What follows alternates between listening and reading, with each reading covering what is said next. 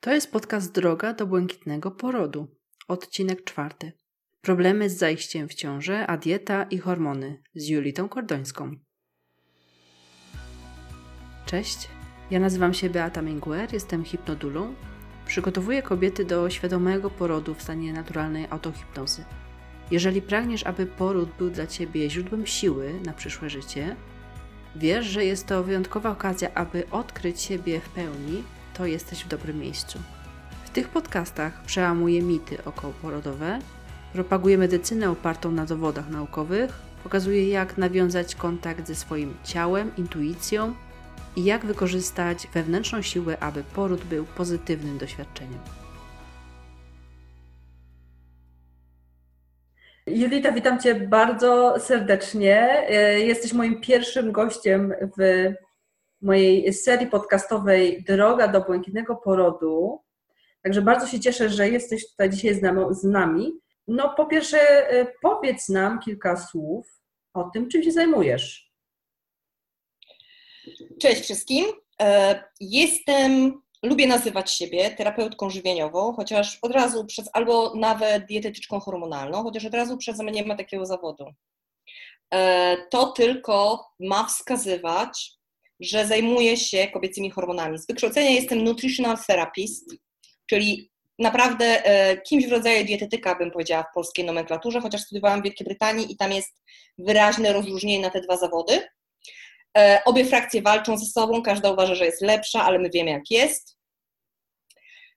Różnica w Wielkiej Brytanii akurat polega na tym, że dietetycy pracują z lekarzami, a terapeuci żywieniowi są mogą współpracować, ale nie wykonują poleceń lekarza, tak? Czyli że lekarz nie robi diagnozy, a oni nie są ich przedłużeniem.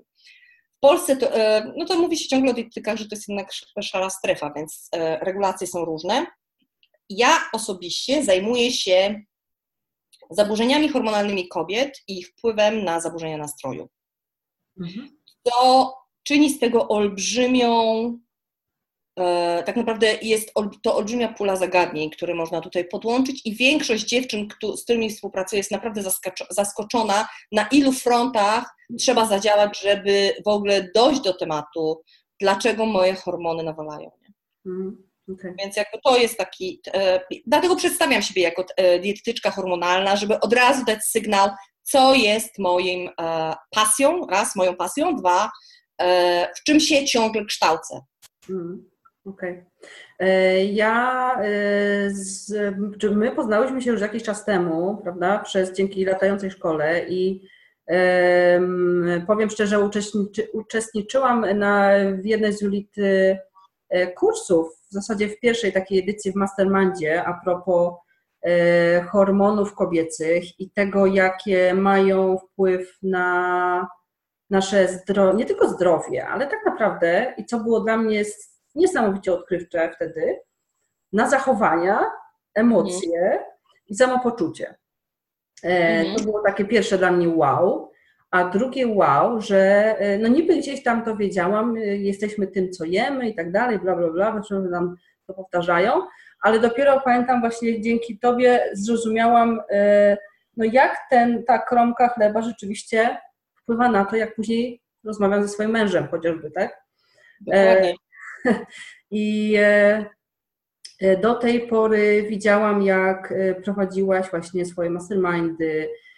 W ogóle Julita ma niesamowicie fajne, motywacyjne posty na Facebooku. Musicie koniecznie, ja oczywiście dałam linki do wszystkich jakby namiary na Julitę pod tym nagraniem. I koniecznie zobaczcie jej posty, ponieważ uważam, że to są nie dość, że bardzo mądre, do tego motywacyjne, nie wspominając o fajnych grafikach. Dają do myślenia. W każdym razie to, co do tej pory robiłaś, jakby to znałam. I ostatnio zobaczyłam, że coś fajnego dodałaś i mnie to trochę zaskoczyło, bo jest to temat niepłodności. I no, powiem szczerze, do tej pory myślałam, że niepłodność się bardziej jakby wiąże z klinikami niepłodności, z lekarzem. No, a tu jest kolejny wow. Może coś mi powiesz więcej o tym? Wiesz co, ja sama kiedyś, jak zaczynałam pracę jako dietetyk hormonalny, myślałam o stworzeniu takiego programu, ale po drodze wiadomo, że reagujesz troszeczkę na to, z czym przychodzą do ciebie klientela, tak? Więc przez długi czas zajmowałam się zaburzeniami hormonalnymi wokół autoagresji, czyli Hashimoto na przykład. Po czym ostatnio, czyli w listopadzie, zakończyła się druga edycja Mastermindu i do tej grupy akurat trafiło 7 dziewczyn, które się zapisały ze względu na niepłodność. I jak sama wiesz, w tym mastermindzie nie było jakby takiego stricte zaadresowania tego tematu. Chociaż oczywiście te wszystkie rzeczy, które robiłyśmy w ogóle, tak, te 5 spotkań, one, gdyby je odhaczyć, to wpływają na płodność, ale jakby wyraźnie to nie zostało nazwane. I na prośbę tych dziewczyn zrobiłam w tej grupie live'a, poświęconego tylko temu. Wśród tych dziewczyn, wśród tych 7 dziewczyn były też takie, które już były weterankami w klinikach niepłodności. Jedna stara się o dziecko 7 lat, i co kosztuje niestety strasznie dużo pieniędzy i nadal nie ciąży, tak? Czyli poszukując jakby odpowiedzi, zastanawiając się w ogóle, czy ktoś taki jak ja z moją wiedzą może wspomóc ten proces, trafiłam na kilka stron z klinik leczenia niepłodności, czy w Kanadzie, czy w Stanach Zjednoczonych, gdzie nawet do in vitro wykorzystuje się wiedzę de facto dietetyczną, czyli wiedzę na temat konkretnych składników odżywczych, które mogą poprawić pewne parametry, o które nam chodzi, tak?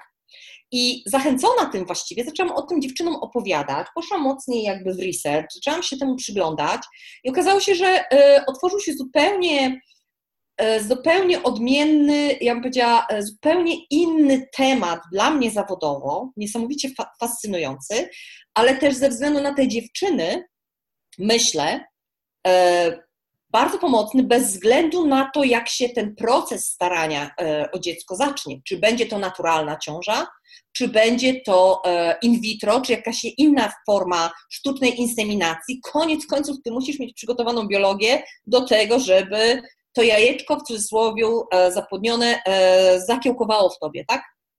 A na to już możesz wpływać. No właśnie.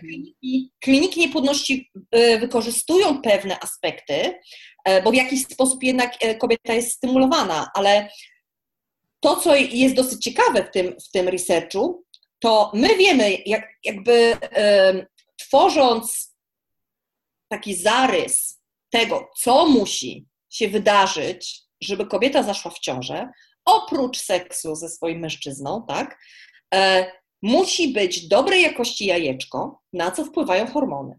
Dobrej jakości śluz płodny, na co wpływają hormony. Dobrej jakości, w sensie odpowiedniej grubości, endometrium, na co wpływają hormony. I te 3 nogi, jakby kliniki leczenia niepłodności biorą pod uwagę, tak? Bo kobieta jest stymulowana w czasie tego procesu różnymi hormonami, więc jakby bada się te wszystkie parametry. Ale to, co mnie uderzyło, że żeby doszło do zapłodnienia, to kobieta musi być w specyficznym trybie układu odpornościowego. I tego nie biorą polskie kliniki leczenia niepłodności pod uwagę, chociaż już Invicta już na stronie zaczyna pisać o pewnych badaniach, które jakby sugerują, że ona też będzie może w tą stronę szła. Okej.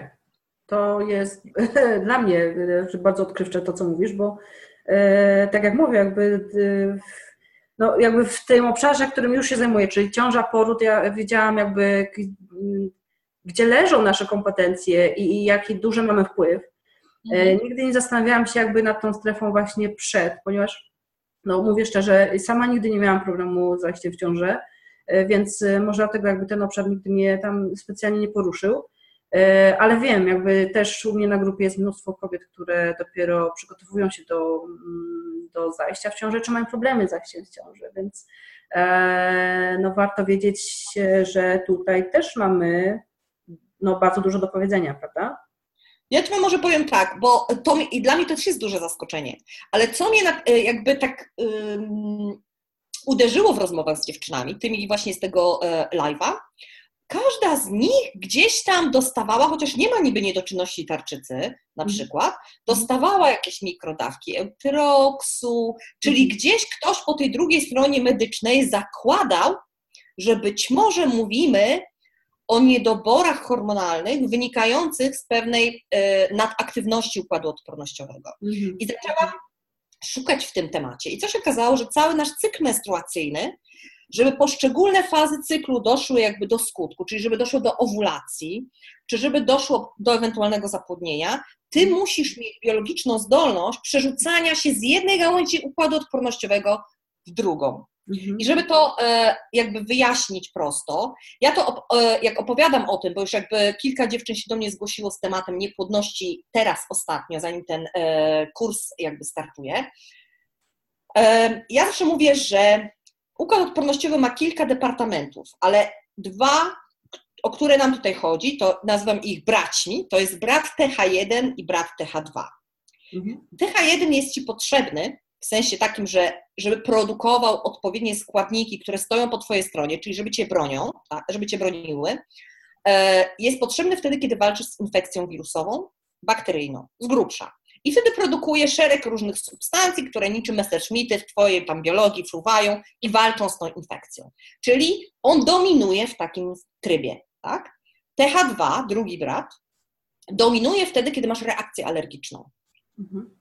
I wyobraź sobie, że są takie choroby z autoagresji, jak Hashimoto między innymi, które są jakby z natury powodują, że Twój układ TH1 dominuje.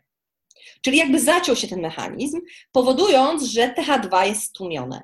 Żeby zajść w ciążę i żeby Twoje ciało nie zwalczyło zarodka, musisz przez całą ciążę umieć utrzymywać się w trybie TH2. To jest niemożliwe, jeżeli Twój TH1 jest taki wysoki, tak? I to niestety nie jest brane pod uwagę w klinikach polskich, przynajmniej tych, które znam, w podejściu. Owszem, czasami stosuje się na przykład, nie wiem, różnego rodzaju po inseminacji, czy po jakiejś stymulacji, kiedy tam jest podejrzenie, że będzie ciąża albo jest ciąża, stosuje się sterydy, tak? Sterydy mają tak naprawdę stłumić działanie układu odpornościowego, tylko nie o to chodzi, tak? Bo też są badania, nie ma ich dużo. Ja uwielbiam to, że żyję w XXI wieku i że mamy dostęp do in vitro. Cokolwiek pod tym parasolem się kryje, bo to wiadomo, że są różne techniki, tak?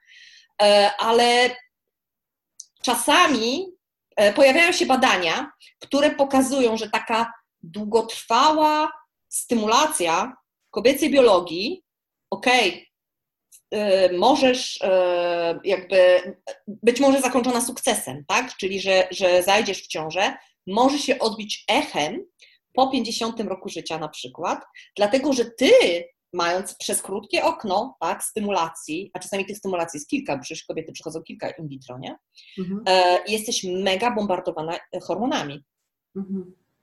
I pojawia się taki znak zapytania, hello, czy przyjdzie mi za to beknąć po menopauzie, tak?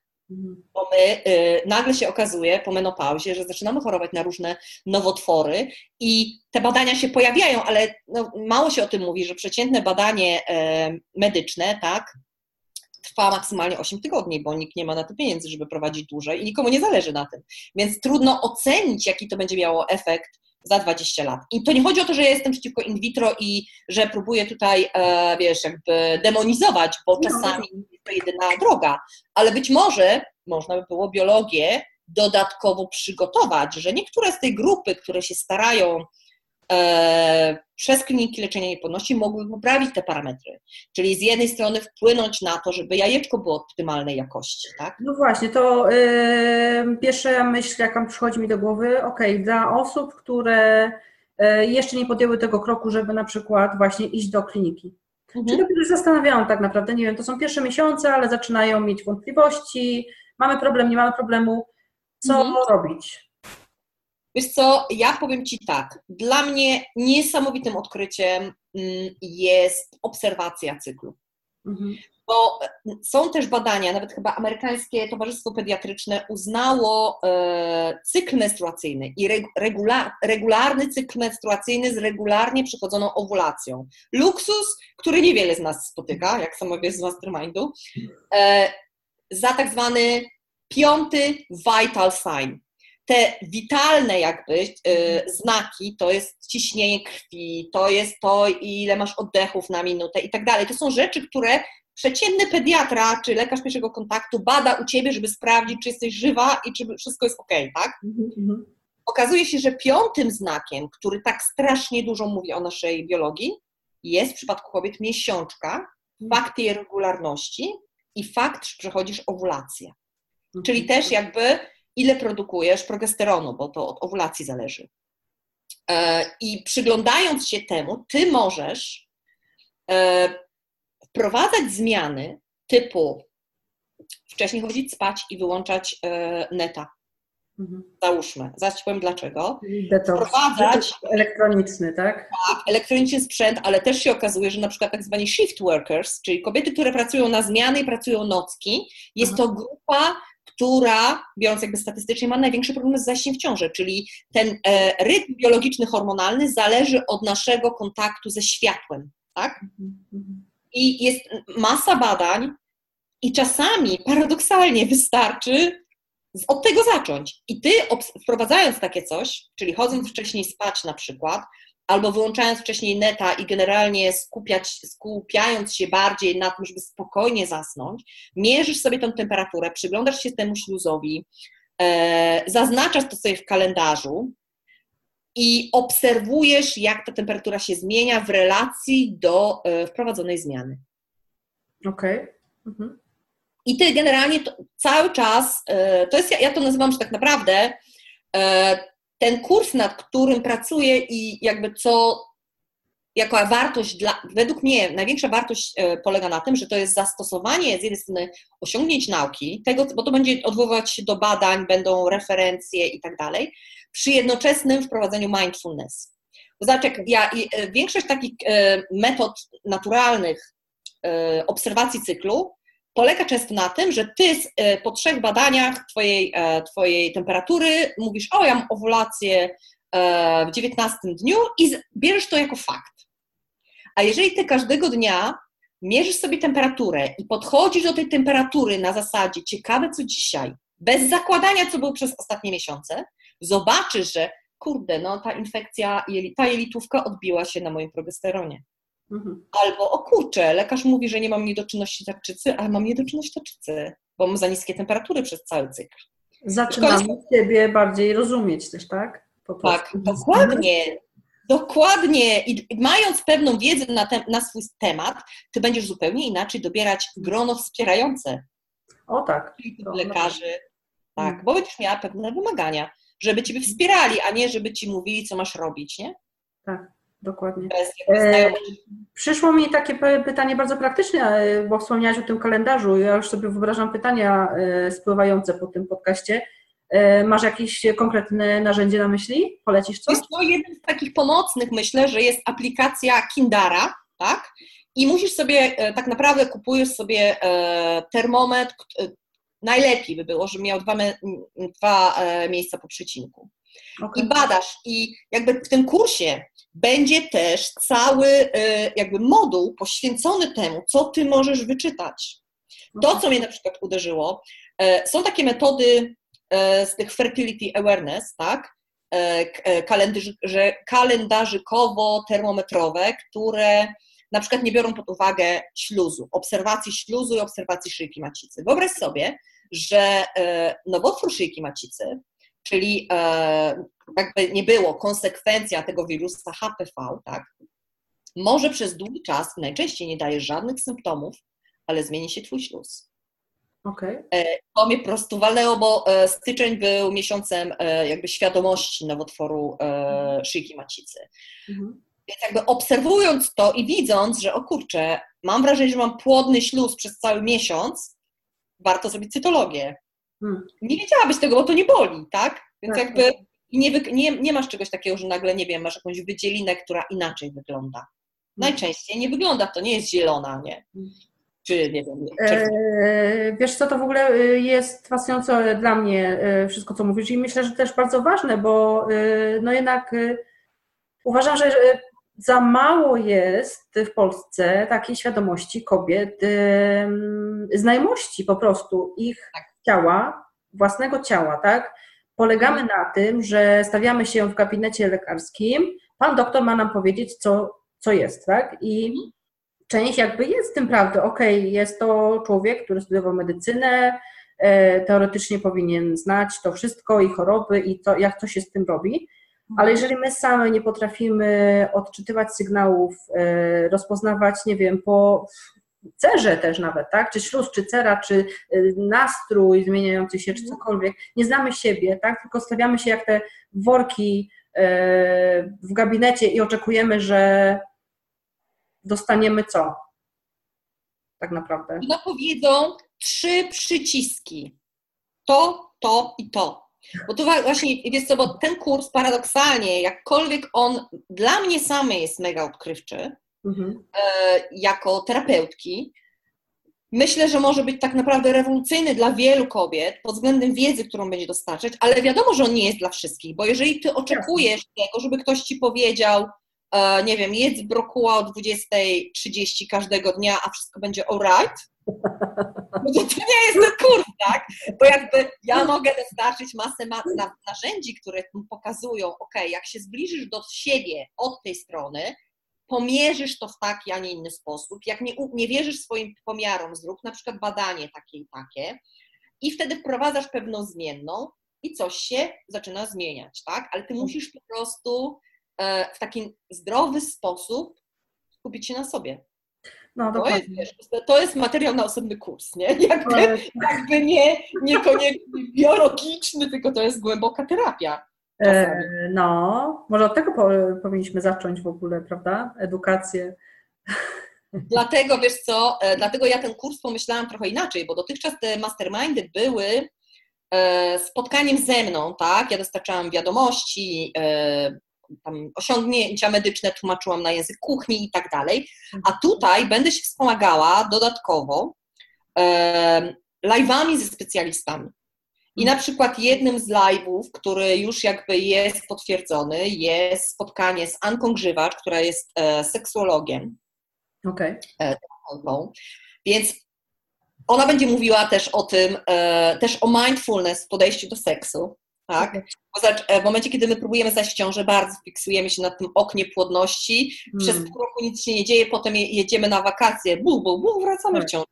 I zdziwione, ojejku, tyle pomiarów, no bo w ogóle wyobraź sobie, są badania, które pokazują, że, teraz nie pamiętam jaki był procent, ale chyba 60% kobiet, pragnących zajść w ciążę, źle określało swoje fertile window. O, widzisz. Więc ta fiksacja nie zawsze nam służy, nie? Wiesz, no też może wynika z tego, że jesteśmy przyzwyczajeni do myślenia bardzo schematycznego, prawda? Takiego blokowego, no to wynieśliśmy raczej ze szkoły. Mamy tabelkę i mamy się do niej dopasować, a no, człowieka nie dość, że nie da się rozdzielić na ciało i umysł, to prawda, jest jedność, jedno wpływa na drugie na pierwsze.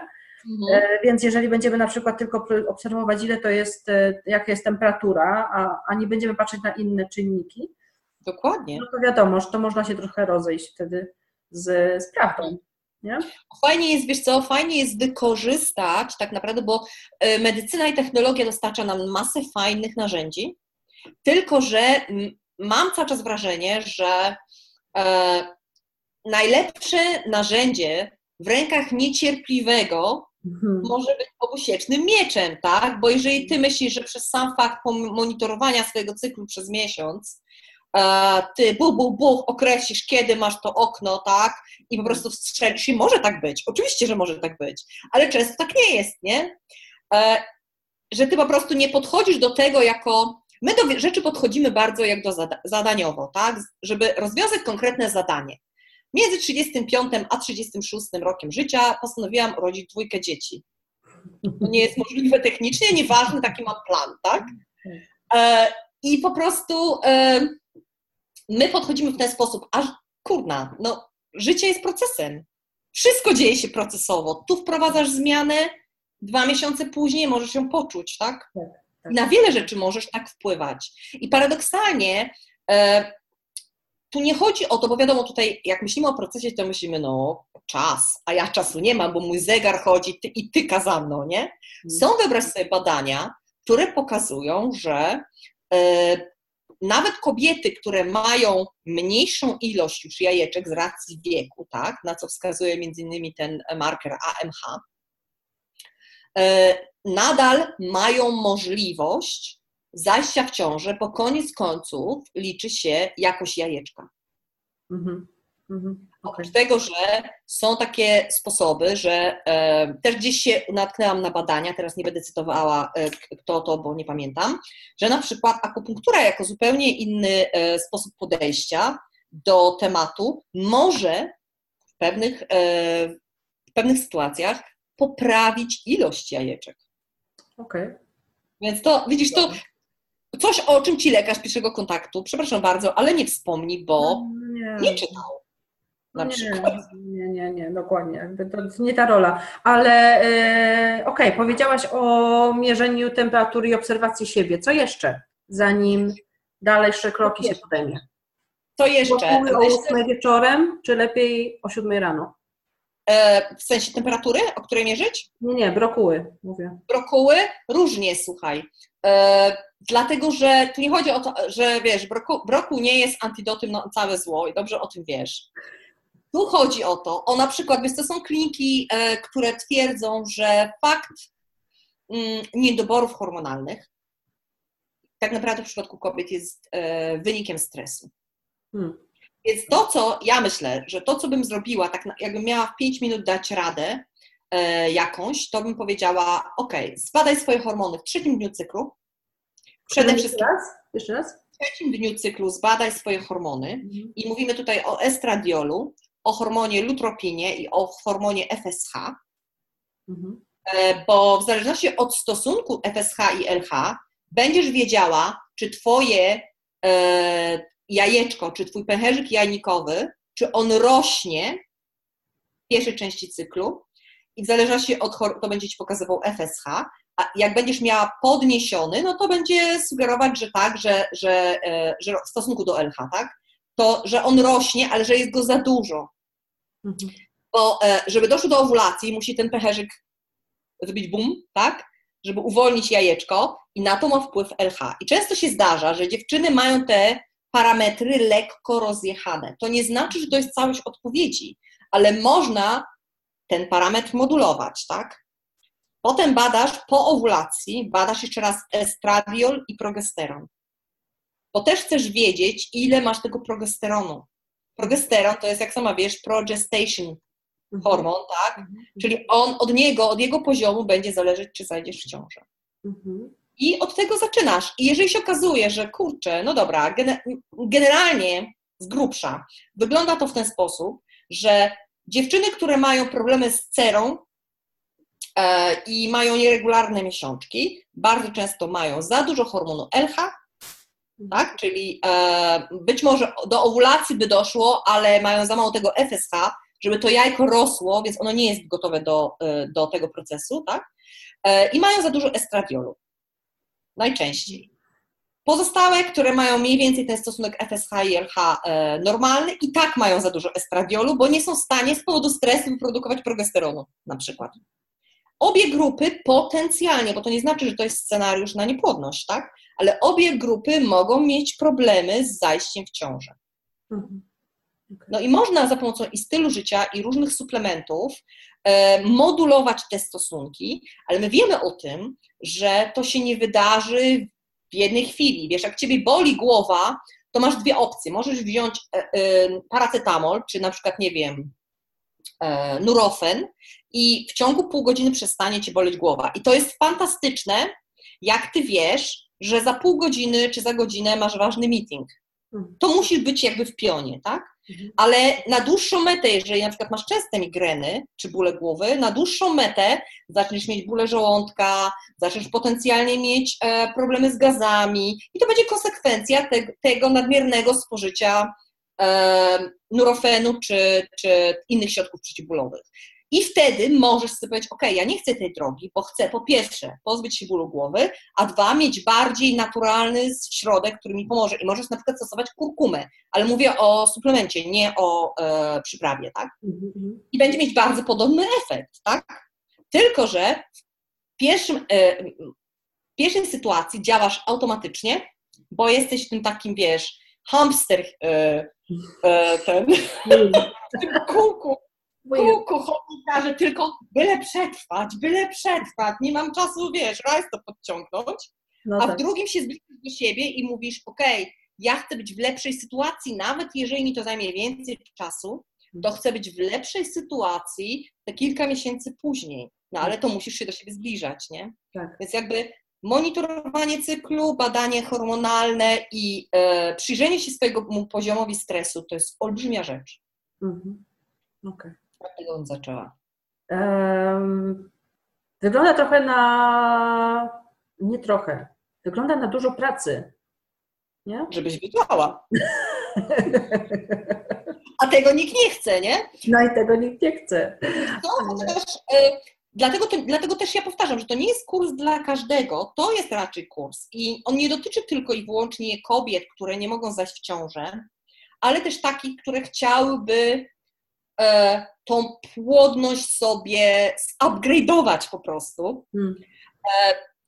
To jest dla tych, które albo przeczuwają, że albo mają po prostu takie inklinacje, że wolą działać naturalnie, albo dla takich, które już wykorzystały tą medyczną ścieżkę, bo na przykład nie miały, wiadomo, my mamy różną wiedzę i często funkcjonujemy w środowiskach, które wspierają bądź nie wspierają naszych decyzji, tak? Więc jakby nasze działania są konsekwencją tych różnych wpływów.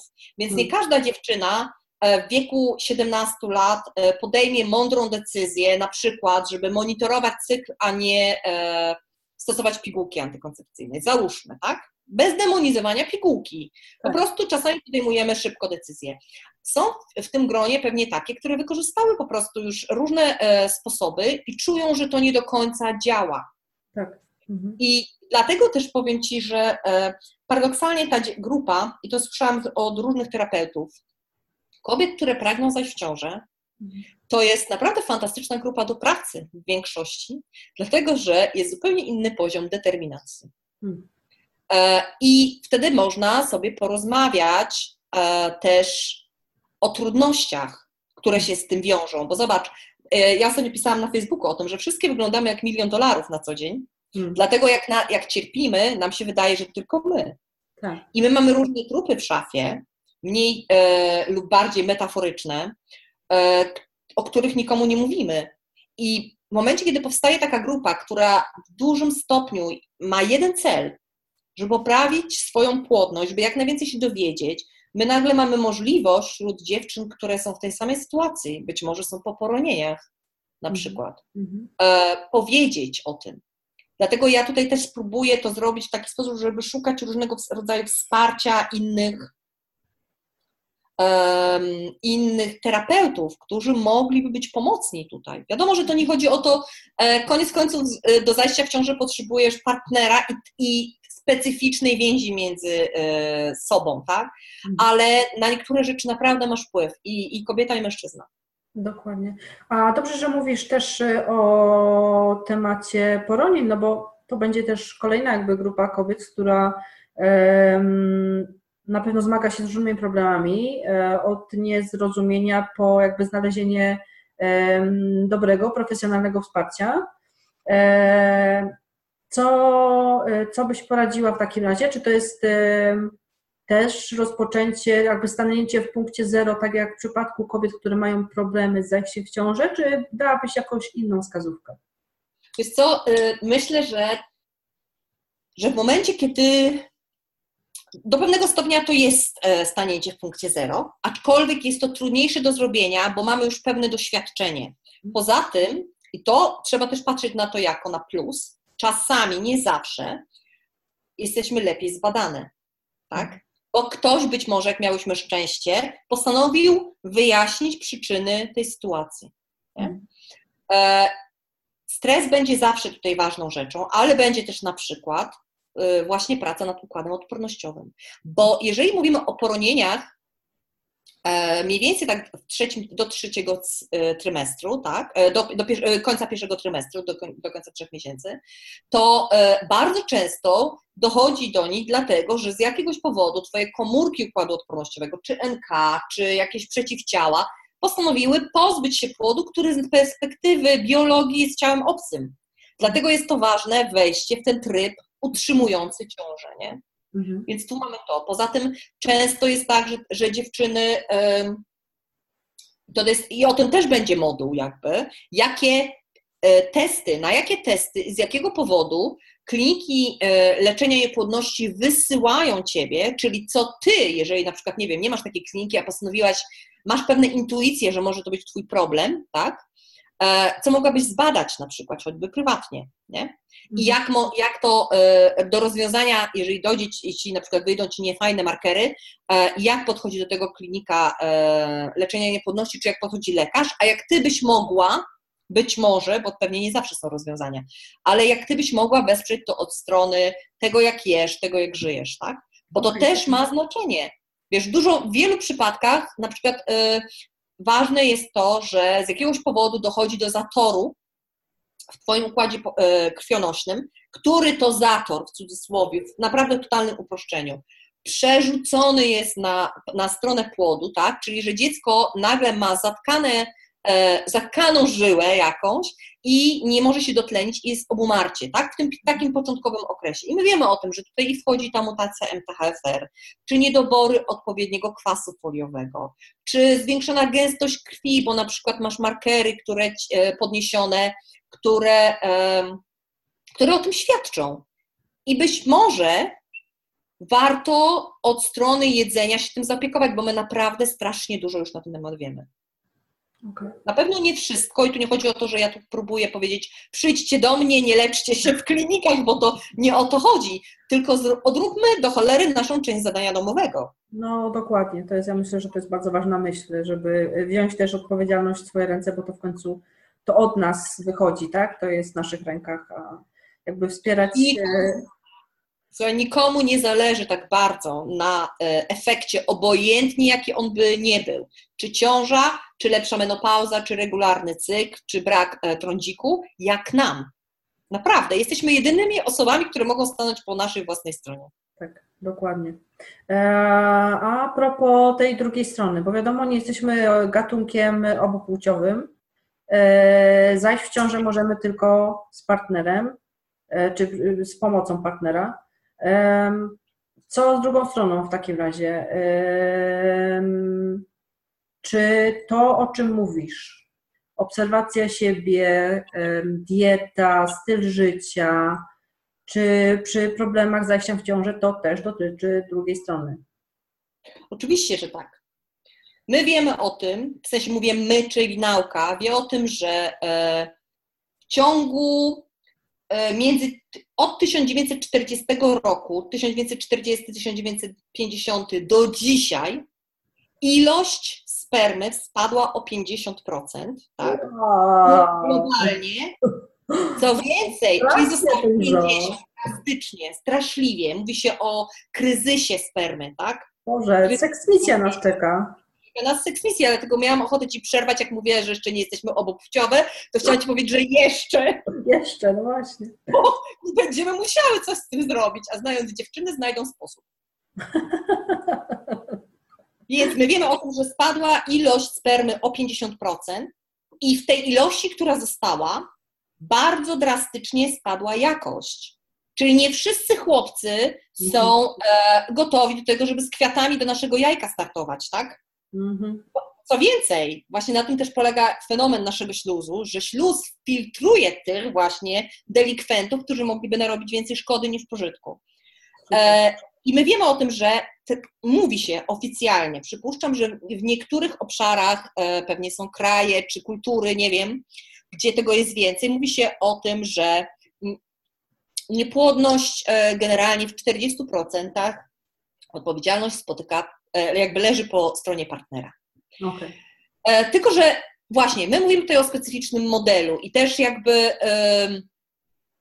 żeby sobie to uświadomić, że to, że nie możemy zajść w ciążę, jesteśmy oboje w tym problemie, czyli oboje, jeżeli nam zależy na rodzicielstwie, oboje się badamy i oboje pracujemy. Ostatnio miałam taką sytuację. Spotykam się z dziewczyną, to było nasze drugie spotkanie I to mnie strasznie zabolało. Dziewczyna bardzo taka, bym powiedziała, wycofana, introwertyczka, strasznie miła, strasznie dużo robi, zależy jej, żeby zajść w ciążę. Na spotkanie ze mną odprowadził ją jej mąż. I ja się śmiałam, że wiesz, facet powinien mieć, bo ledwie szedł, tak? Czyli otyły, z papierochem, trzeba było mu takie kółka dołączyć jak do walizki, bo łatwiej byłoby jej go ciągnąć. I ona, wiesz, gluten odstawia, coś tam, wiesz, się zmaga, bada, robi cyrkulację nasion, cuda na kiju, tak? A on mówi, to o której po ciebie przyjść? Bo ją trzeba naprawić, nie? Potem ona całą sobą wysyła sygnał, że no na pewno to jest moja wina, bo ja na pewno mam coś wadliwego. I tak podchodzą też kliniki leczenia niepłodności. Bardzo często. Tutaj powiem coś rewolucyjnego i to nie jest moja myśl.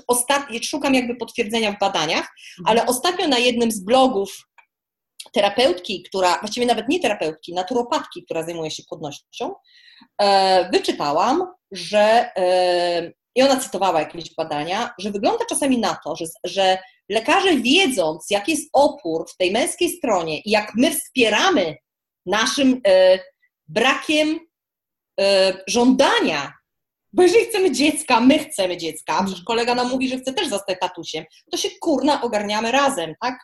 I nie ma, że ja nie wiem, bo on mi powie, że powinienem schudnąć, albo ja lubię z kumplami sobie wyskoczyć. Kurde, kogo to obchodzi, co ty lubisz, a czego nie lubisz, mamy cel. Więc jakby dopóki my tego nie przestaniemy wspierać, to nic się nie wydarzy i na dzień dzisiejszy wygląda często na to, że zamiast pracować nad morfologią spermy, in vitro służy temu, żeby stworzyć super naturalne wyniki u kobiety, żeby ta nawet niedoskonała sperma mogła, wiesz, powiedzieć 5 z jajem i wiesz, żeby z tego coś fajnego wyszło, nie? A to nie o to chodzi. To jest smutne w sumie. Jest bardzo smutne. Jest bardzo smutne. No ale to jest, wiesz, to jest głębokie. My jesteśmy teraz, mamy szczęście w sumie, Beata, żyć w czasach, kiedy zaczynają się ruchy tektoniczne, które jakby w tej świadomości, tak, że my coś w ogóle sobie myślimy, co? Rzeczywiście całe życie zarabiałam mniej niż faceci na przykład, nie? I to się zaczyna od tego, że ty nagle sobie myślisz, ojejku, ja nie zauważyłam, że płacę 200 zł za lekarza, a on generalnie patrzy w komputer i mówi następny. Tak. Wiesz, jakby i jest tego coraz więcej, w sensie nasza świadomość rośnie, dziewczyny są fantastyczne. Tak. Ale dopóki my nie zaczniemy naszych kolesi zmuszać do tego, żeby oni też się ogarnęli. Bo tu nie chodzi o to, że my jesteśmy mądre dziewczyny, a faceci są głupi. Chociaż, wiadomo. Różnie bywa. Uproszczenie różnie bywa, ale chodzi o to, że oni są jeszcze bardziej zagubieni. Oni są jeszcze bardziej zagubieni w tym wszystkim, dlatego że runął dotychczasowy model męskości, który był wszystkim znany. Ojciec taki był, dziadek taki był, wszyscy pracowali w stoczni, a stocznię zamknęli. Tak. Uproszczeniu. Tak? I oni też nie wiedzą, w którą stronę się zwrócić. Więc czasami tutaj chodzi o to, żeby rzetelnie porozmawiać, czego my chcemy jako rodzina. Czy my zachodzimy w ciążę? Tak, dokładnie. Jajko musi być idealnej jakości, ale kolega też musi się postarać, nie? Prawda? No, to jest duża rzecz. Super ważne informacje, myślę. I o tym też będzie jeden moduł, będzie cały na temat poprawy jakości spermy, więc ja dopuszczam, też dostałam takie sygnały od niektórych par, gdzie wiadomo, że jakby problem jest po stronie męskiej, tak? I ci panowie bardzo są zdeterminowani, żeby coś zmienić, więc jakby dopuszczam to, że być może mężczyźni będą chcieli dołączyć do klubu. Właśnie miałam zadać Ci to pytanie, czy to jest tylko kurs dla pań, ale to już fajnie, że odpowiedziałaś, a również w parami na przykład można uczestniczyć? Oczywiście. Myślę, że jest to dobrze, że to powiedziałaś, bo ja nie myślałam w takich kategoriach, dlatego że nie oszukuję się tutaj. Jeżeli cały mój w cudzysłowie kanał komunikacji skierowany jest do kobiet, no to po ich stronie leży, nie po mojej, żeby poinformować swoich mężczyzn, nie? I dobrze wiem o tym, jakby w większości przypadków, że w niektórych związkach kobiety bardziej się już ogarnęły z tym tematem i więc może dlatego, że my podprogowo czasami dostajemy tą informację, że to na pewno ja. bo mam Hashimoto na przykład, to na pewno ja, nie? A może się okazać, że Hashimoto twoje akurat ci walnęło zupełnie gdzie indziej, i twoja płodność nie jest w cudzysłowie, nie dostaje po tyłku, ale to jego plemniki są w gorszej formie. Dlatego na pewno myślę, że taka opcja będzie, że można było parami. Nadal nie wiem jakby ceny, która mogłaby tutaj wchodzić w grę, ale myślę, że będzie można. Ewentualnie też sobie tak myślę, że będzie można, jeżeli będzie takie zainteresowanie, wykupić tylko moduł o morfologii spermy. Nie? Bo też wiadomo, że przypuszczam, że jeżeli będzie grono kobiet, to że jak się trafi taki oświecony rodzynek, może się czuć trochę dziwnie, słuchając historii kobiecych, tak? Bo to my koniec końców ronimy na przykład, tak? Czy my jesteśmy stymulowane i my mamy więcej bólu w tej historii, nie? Ale myślę, że wejście w taki moduł na temat morfologii spermy, jak poprawić parametry, czy układ odpornościowy tutaj odgrywa rolę i tak dalej, co zrobić na poziomie lifestylu i diety, tak to będzie wyglądało, nie?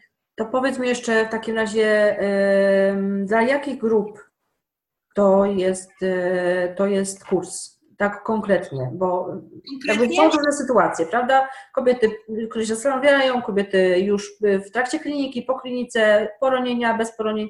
Dla kogo konkretnie? Myślę, że dla każdej kobiety, która chce zajść w ciążę prędzej czy później, mówiąc w uproszczeniu.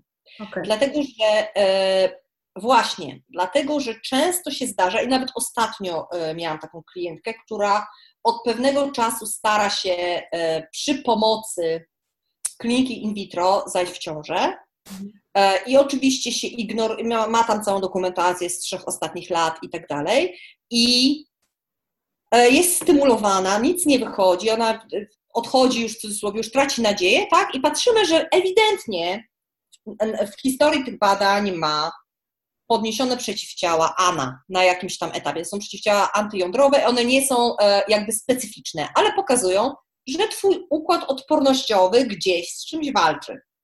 Jeszcze nie ma diagnozy typu Hashimoto, reumatoidalne zapalenie stawów, bo być może te przeciwciała, czy jakby jeszcze to nie zawirowało na poziomie symptomu, tak? Czy na poziomie markera, który można zbadać, ale ewidentnie jest coś z układem odpornościowym. Taka osoba, wiadomo, że bardzo mocno może skorzystać z tego, tak? Bo będzie bardzo dużo o modelowaniu tego układu. Więc będą takie osoby. Myślę, że dla każdej osoby, która przeczuwa na przykład, myśli o dziecku, a odstawiła pigułkę. I ta miesiączka jej się rozjeżdża i sobie myśli, kurde, czy to będzie możliwe? Bo będzie cały moduł o tym, jak poprawiać płodność, jak się przyglądać temu śluzowi, temu wszystkiemu, co to mówi, jak odstawiłaś pigułkę antykoncepcyjną. Bo o tym też się mówi często, że totalnie brak owulacji, już pominąwszy to, że nieregularne okresy zdarzają się u większości kobiet nawet 12 miesięcy po odstawieniu pigułki antykoncepcyjnej. Więc jakby generalnie przewiduję, bo to jest jakby w trakcie budowy, myślę, że będzie około 10 spotkań. W tym spotkanie z kobietą, właśnie z tą panią seksuolog, będzie spotkanie z dziewczyną, która specjalizuje się w fertility yoga i mindfulness, więc jakby będzie też o kilku asanach, którymi możesz poprawić dopływ krwi do jajników. Paradoksalnie jest masa badań, które pokazują to, jak yoga poprawia markery stanu zapalnego. Czyli jak yoga moduluje twój układ odpornościowy. I także będzie to bardzo holistyczne. Myślę, że nawet, jak ja to mówię, weteranki zmagania się z płodnością usłyszą tutaj coś, o czym nie wiedziały i co być może będzie przełomowe, bo tu nie chodzi o to, my zawsze myślimy właśnie, wracając do tego zadaniowego podejścia, my myślimy o sukcesie takiego kursu na podstawie ile osób zajdzie w ciążę po kursie, tak? A nikt nie patrzy na to, że nasze ciało nie chce zajść w ciążę, to znaczy, że tam się bardzo dużo złych rzeczy dzieje, które na razie być może wywalają w postaci bąka w niefortunnej sytuacji, czy pryszcza w czasie, nie wiem, pełni na przykład i na razie cię to nie boli, ale to nie jest tak, że ty jutro kończysz, mówisz baj ziemia i schodzisz stąd i już cię nic nie obchodzi. Ty nadal żyjesz i twoja biologia idzie, pokazuje już dzisiaj, że jest już nie w takiej fajnej formie i idzie to z biegiem czasu i nagle się pewnego dnia budzisz i masz 5 różnych diagnoz. Nie o to chodzi, czyli koniec końców ty tak poprawiasz swoje parametry istnienia, nie? Więc jakby ja bym podchodziła do tego w ten sposób, że jest to dodatkowa wiedza, która może dać bardzo dużo, nie tylko jeśli chodzi o zajście w ciążę, ale może też przygotować ciebie może przygotować cię do tej, jak ja to mówię, bitwy trochę, tak? Bo to jest bardzo kosztowny proces, wejście w strukturę kliniki in vitro.